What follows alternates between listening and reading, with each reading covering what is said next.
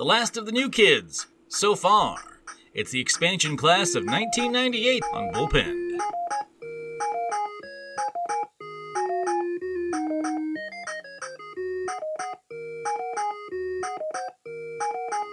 Hey everybody, welcome to Bullpen'd, the show that takes a look at teams gone by, but applies the teams of today logic to how they put that team together. My name is Russ, and today we'll be looking at the last two expansion teams so far. The Tampa Bay Devil Rays, and I can say Devil Rays now because we are talking about the 1998 team, and the Arizona Diamondbacks, both coming into the league in 1998. Of course, expansion will more than likely happen again at some point, but it hasn't happened yet. Let's first recap your expansion 1998 Tampa Bay Devil Rays. Had John Flaherty behind the plate. In the infield, you had Fred McGriff at first base, Miguel Cairo at second, Kevin Stocker at short, and Bob Smith got a majority of the starts at third base, although we'll get to a guy he split time with in a second. Mike Kelly, Quinton McCracken, and Dave Martinez had the majority of starts in the outfield, with Paul Sorrento serving as the primary DH. So if that's our lineup, how are we going to split up the bench spots? If we're going to cut it down to just three, well, we need to make some adjustments. First up is the backup catcher spot, and although Tim Laker did get into 3 games,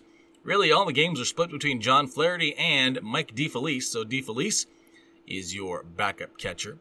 Now, the backup infielder spot makes for a curious situation, because Wade Boggs did get into 123 games with the Rays, although Bob Smith played more third base. Since Bob Smith could play all around the infield, you'd think Wade Boggs would make this team as well, although young Aaron Ledesma hit .324 as a backup on this team, so if they're cost-conscious, they maybe go with Aaron Ledesma. But you gotta also remember Wade Boggs is from Florida and was a pretty big draw that first season with the Rays. So I think you have to put Wade Boggs on the team as a quote-unquote infielder, and then use Bob Smith at other positions when you need to. Miguel Cairo also had some versatility, so that could help out as well.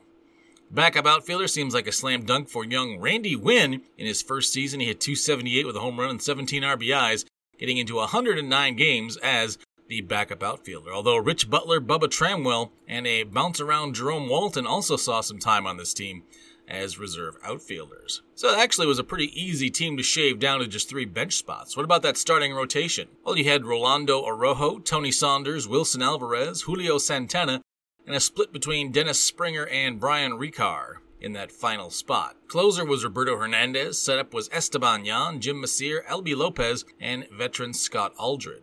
They actually did have 2 pitchers not listed as their main 11 make it over 60 innings pitched. Jason Johnson and Rick White both pulled that feat off. They also had substantial relief work from Dan Carlson, Rick Gurecki, Ramon Tatis, and Terrell Wade. But did they have help on the farm if they needed to shuttle players back and forth from the minor leagues with a bigger bullpen?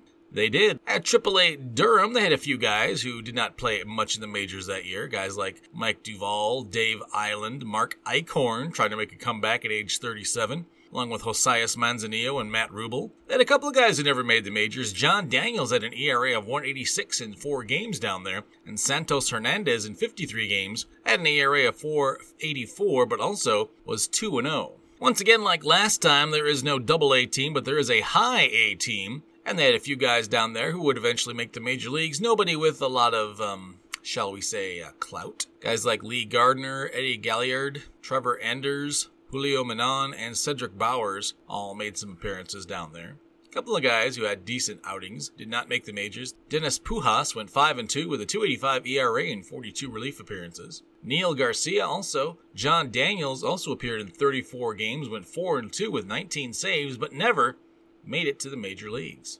Moving on to the 1998 Arizona Diamondbacks, managed by Buck Showalter. Behind the plate, Kelly Stinnett got a lot of at-bats and played in 92 total games. Your infield was Travis Lee, Andy Fox, Jay Bell, and Matt Williams. David DeLucci, Devon White, and Kareem Garcia got the majority of starts in the outfield that season. But what about the bench? Some very interesting names on this bench, including Chris Jones, who we saw with the Rockies, although he did not get into as many games with Arizona. First, you need a backup catcher, and this is an interesting debate between Damian Miller and Jorge Fabregas. Fabregas better defensively, but Damian Miller hit almost 100 points higher with more power. Also, both of them are 28, so really not a big difference in age there. Also, both of them are 28, so you can't really say one of them is part of the youth movement. In a close call, I think I'm going to go with Damian Miller, although more than likely, if this came down to an either-or situation, it would probably go to Jorge Fabregas, because Damian Miller, I think, was one of those guys who did cross picket lines in 1994. Back to the infield we go. Andy Stankiewicz got into 77 games with this team. Danny Klassen also got in some games along with Hanley Frias and even Edwin Diaz. But I got to give this to Tony Bautista, who bounced around the left side of this infield. Andy Fox could also bounce around as well if need be. Plus, Tony Bautista did bring some power to this team off the bench. He had 18 home runs. Backup outfielder is another curious situation. Goes between Brent Brady and Yamil Benitez. Now, Brady being a better hitter, although he didn't hit that well this season, Yamil Benitez had more power and was a bit more versatile in the outfield. So as much as I like Brent Brady, I have to give this one to Yamil Benitez, who was also a big fan of his as well. Thought he would have a better career than he did, but I've been wrong about that when it comes to quite a few players. So there's your bench: Tony Bautista, Yamil Benitez, and Damian Miller. Now we got to look at that starting rotation. We had Andy Bennis, Brian Anderson, Omar Dahl, Willie Blair, Armory Telemaco, and Jeff Suppan all got to do a fair amount of starts that season. Your bullpen was Greg Olson, Clint Sadowski, Felix Rodriguez, Willie Banks, and Alan Embry. They also got 30 innings out of Bobby Kennard, Bob Walcott, Russ Springer, and Aaron Small. Did they have any help at AAA for this team? Well, they had a few guys you may have heard of.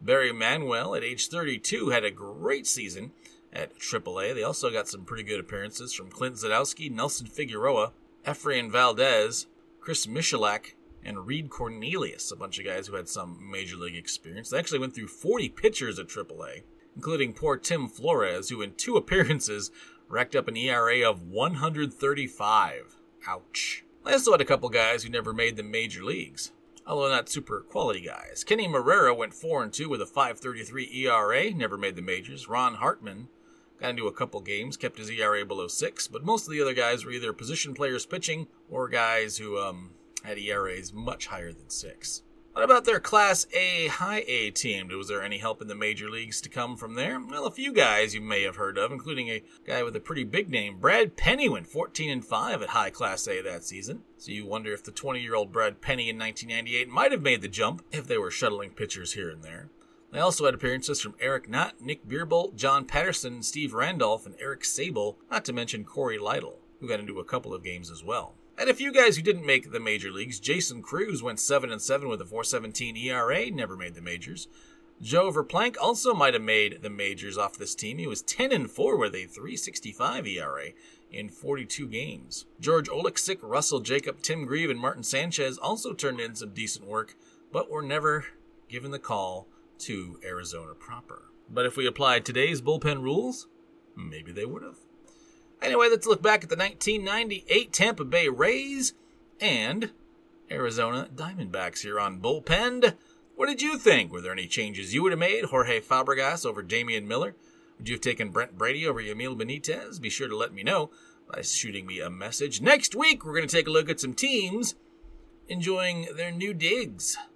We'll take a look at the early 1970s Texas Rangers, the year after they moved from Washington, and then we'll jump all the way into the 2000s and have a look at the Washington Nationals in their first season away from Montreal.